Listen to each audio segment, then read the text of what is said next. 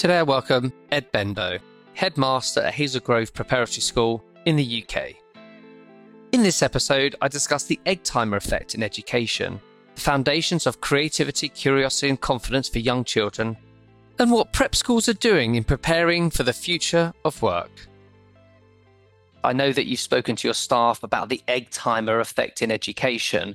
What is the egg timer effect and how does it affect children? I think I can tell you what it is. How it's affecting children is harder to measure, but essentially my feeling is that you enter your world as a 2-year-old, frankly, and you go into, in our case, a pre-prep or more broadly, any kind of nursery, so primary school environment. And it is a place of wonder and experiment and space and colour. Yes, there is a curriculum, but it is a very free curriculum from which you can really sort of go different directions as a teacher and therefore as a child. And then gradually you get to about the age of 9 and suddenly your freedom and your space start to sort of ease. And the reason for that, certainly in private schools and prep schools, but I would say to a certain extent in state schools as well, with 11 plus, is that you are very quickly sort of squashed into a very, very exam heavy, in our case, often verbal reasoning, non-verbal reasoning, very bland means of assessing your intelligence. That ability to explore and express yourself and discover is suffocated. And really, the feeling is, in speaking certainly to senior schools as well, is that unfortunately then continues through to GCSEs. And you really only come back out into that more free, awe-inspiring environment, really come A-levels. The journey ends up being like an egg timer in that from about the age of 2 till 6, you're in a good, open, free space. You're then squashed from about sort of 8, 9 through to about 16, and then you come out again. I can't really tell you whether that's always been the case, and only now are we really talking about it. But I think there is certainly a growing sense that the GCSE model is restrictive. It's quite rote learnt.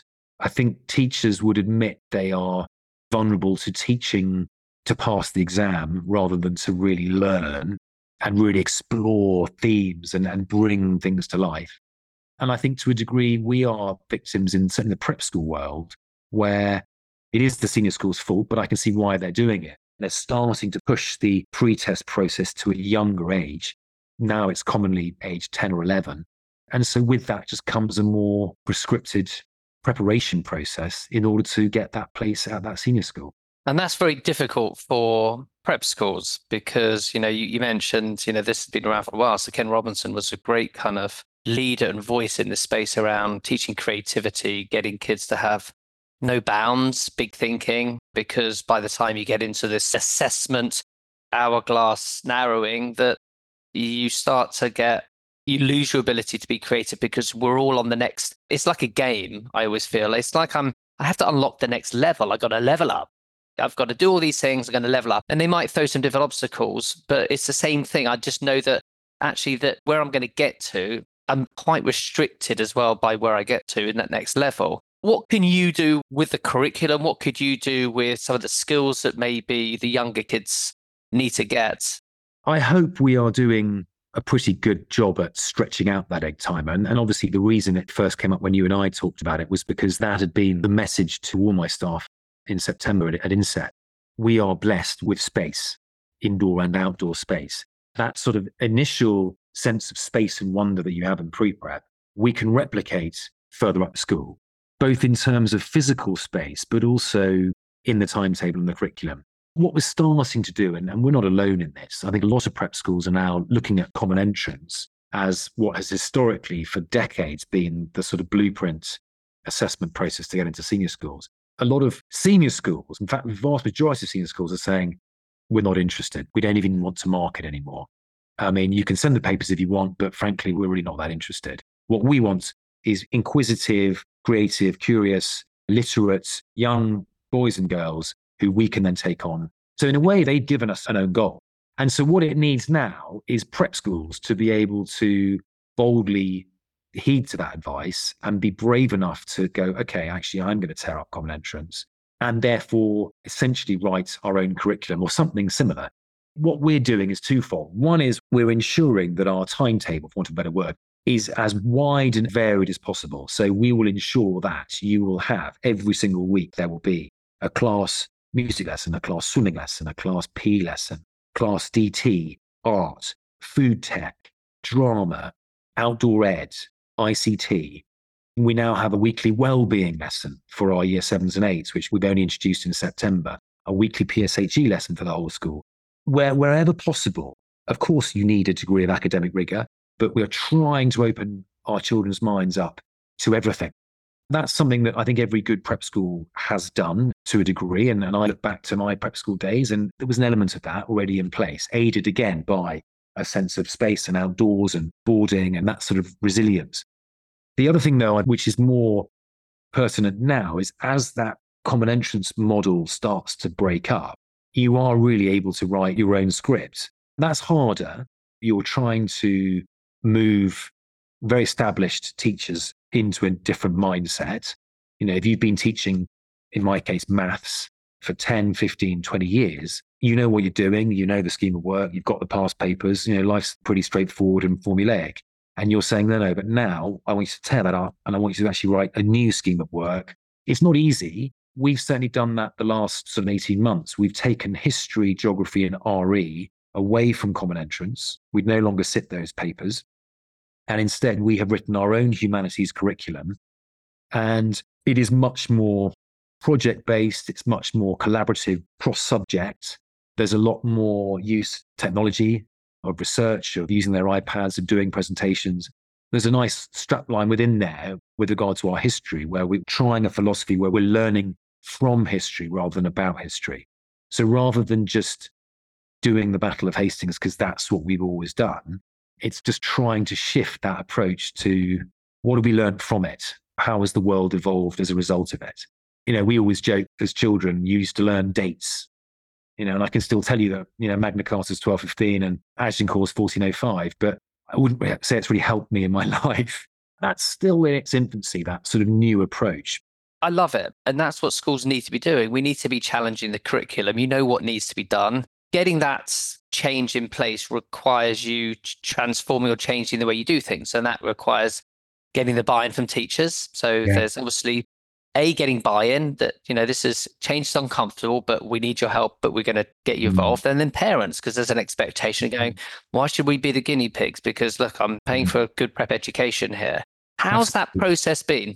It's quite challenging because parents tend to view their children's education very much as a sort of comparison with their own. So often you'll be describing a child and they'll immediately start to sort of compare it to them. So if you're saying, I'm just finding that your son is struggling a little bit with solving equations, they'll immediately go, oh, of course, yeah, I found equations a nightmare, so it's not surprising.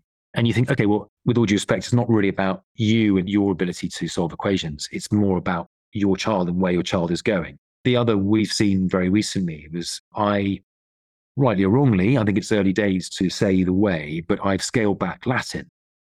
So I took a view in the summer that in a world where trends of, you start to talk about A-level choices amongst our senior schools, there's been a huge drop-off in Latin and modern languages, and a huge growth in areas like business, computing, psychology, sociology.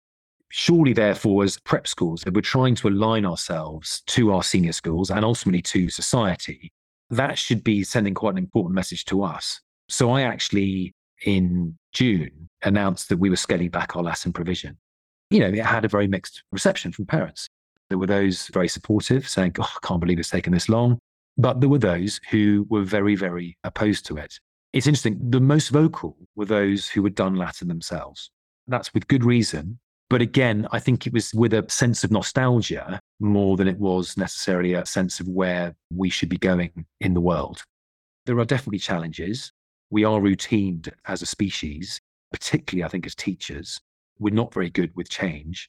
But I think we're at a stage now where technological change and society change is more exponential than it's ever been. If ever there's a time where we've got to be more open to change, it's now. And that therefore plays a part in your curriculum as well. It is challenging. It's not going to happen overnight. It's a conversation we have to have more and more. We do. We have to face into change. particularly if we are going to steward these young boys and girls off, for you into senior school to thrive. And likewise, the senior schools themselves need to change and adapt to ensure that the kids leave them in good health, happy and confident to thrive in the next stage, wherever it is, whether it's education, apprenticeships, whether it's straight out and changing the world. I think starting at prep school is the most critical foundation. It's a great place to be in charge of that. But it's also difficult. Like we talk about technology, we talk about the change happening, how much access all of our children get. I'm very aware of it. I feel that between my eldest, who's 20, and my youngest, who's 12, they have their micro generations of how they use technology. Before it used to be generational, these are micro generations. I hope you're enjoying the Inspiring Schools podcast. We're always on the hunt for guests with vision and a desire to share them. If you'd like to be involved or know of someone with great ideas at a school near you, please drop me an email to podcast@interactiveschools.com and my team will be in touch. I know you've talked about well-being at school. We talk about the mental health issues that maybe are hitting our teenagers. How do you bridge that and what are you doing around well-being? And you could argue this is old-fashioned, but we are still a phone-free school. And actually, it's become almost the opening line now to open days. And it's incredibly well received by parents. I think it's a real draw. And it's kind of ironic in such a technological world, but they really appreciate that there is a degree of control on their phone use. Clearly, there is access to tablets and technology through our curriculum. But from essentially everything outside the classroom, there is a no phone approach completely. I think that's so valuable and so powerful. And there was a great speaker, James Schoen, who you may have come across. He always talks about the UFO effect, which is to look up, look forwards, look out. We really subscribe to that actually, in spite of an increasingly technological world, that we are ultimately still social, interactive human beings that need to have those skills in place. And therefore, the ability to look up, look forward, look out will, I hope, remain going forwards. Let's be honest, in an interview process, whether it's for a senior school, whether it's for a job, you will need those skills. That, I think, plays two parts, because on the one hand, it helps you become a better person, a more socially aware and emotionally aware human being. But also, it does improve your mental health. You have a greater sense of perspective and you are not overly reliant on a robot. I mean, I was reading yesterday a terrifying article about Gen Alpha and how someone had seen their 2-year-old child see a butterfly at the window. They saw the 2-year-old child go to the window and do this because they were trying to expand the butterfly. Trying to pinch with their 2 fingers as the gesture movement to zoom something. That's just terrifying. We are big on that. And again, you can argue it goes back to the structure of your timetable. Is there that activity, that exercise, that socializing, that challenge, that competition? And I would argue absolutely. And all of that is key to mental health. And often our assemblies will focus on, or our PSHE lessons will focus on the key ingredients of happiness and well-being. And they are being social, being active, taking on a new challenge, being with your family.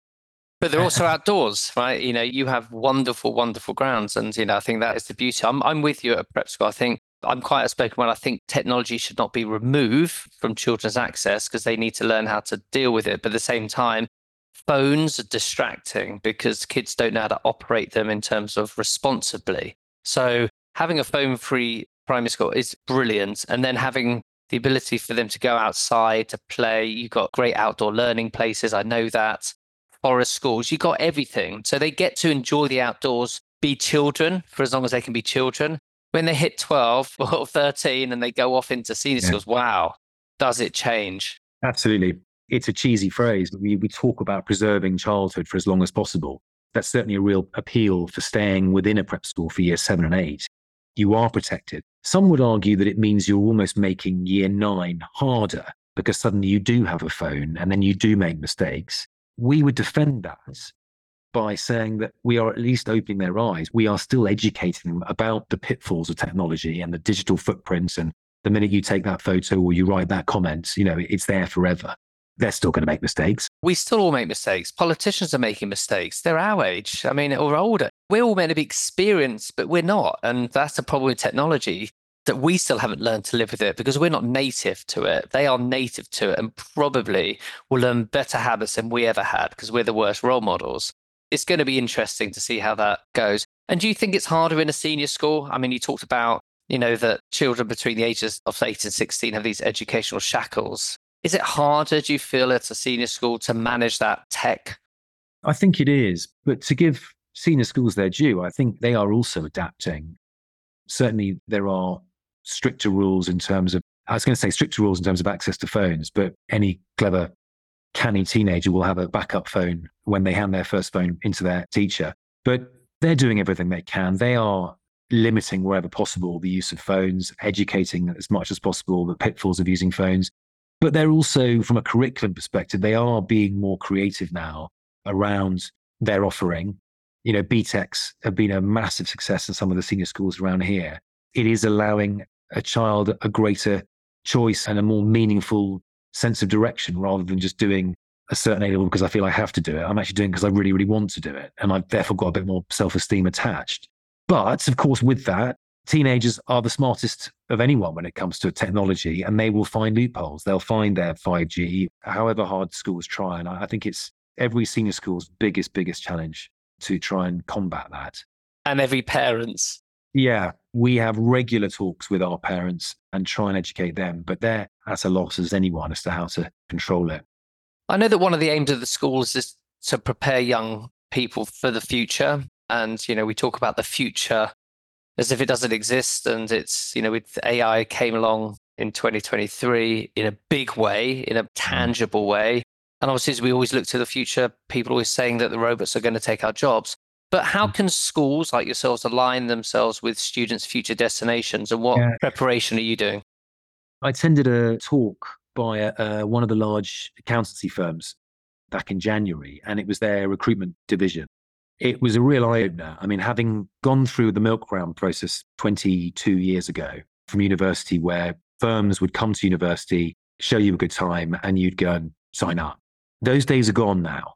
This company were describing how the days of getting a first or a 2-1 from Oxford, Cambridge, Durham, LSE, one or two others, and you basically had a job in the bag. They said that's gone. Their form of assessment and appraisal is far more sort of intangible. And they talked about, again, we've said the words already, but things like your creativity, being a team player, problem solving, curiosity. Now, how you measure that as a corporate, I don't know. And I'm sure they've got all sorts of algorithms they use. But it was, in a way, quite refreshing that it's suddenly opening up the job market to everyone rather than the elite or the, in inverted commas, intelligent, because that's where they see a more technological AI-driven world going. Therefore, what's happening is senior schools are starting to respond to that and going, oh, okay, right, well, if that's the kind of outcome you're wanting as an 18 or a 21-year-old, then we need to adapt. And similarly, that's what we're doing too. So the last 6 months or so, I've been talking about the 3 C's, curiosity, creativity, and confidence. Those might come as a surprise to some because they would imagine you should be going, it should be all about your literacy and your numeracy and your sort of innate intelligence. But I think it's a bit more subtle than that. So I hope that the nature of a good all-round prep school lends itself very well to those 3 C's and gives 13-year-olds, boys and girls, a really good platform from which to continue that trajectory. And ultimately, whether it's an apprenticeship aged 18 or a degree and a job at 21, you're well set either way. It's exactly that. And I remember Ian White doing it a decade ago, actually, when I first started talking about the future school. They were the first to go, we don't care about university. And all that said was, yeah, we don't care about what results your kids are getting. But then it almost threw a spanner in the works to senior schools going, yeah, but that's what we do. We churn out kids because, look, we said that the holy grail is you need to get to university. This is going to unlock it. And it's becoming harder and harder for private school children because, because of diversity and inclusion, equity, there's a real set aside agenda that it's going to be harder because it's not a given that if you go to great schools that you've paid for, that you're going to get access even to the most prestigious universities in the UK or the world. Well, I think that can now start to work back in their advantage because with the perceived, if you like, negative discrimination or however you call it, of the likes of Oxford and Cambridge favouring state schools over private schools, Now there's the opportunity, I think, for private schools to say, okay, with what we have in terms of our offering and our curriculum and our space and our great outdoors, they can tailor themselves now more to the corporate world as it's ever changing in the way they assess young men and women. Yeah, it's not easy. But it's just very fascinating watching it play out. My kids are 18, 2018, 16 and 12. And so even seeing the difference in inclusion policies from my 20-year-old who's now in a third year, my son who's just started first year, to where my daughter, she's doing GCSEs, she's dyslexic and creative. And guess what?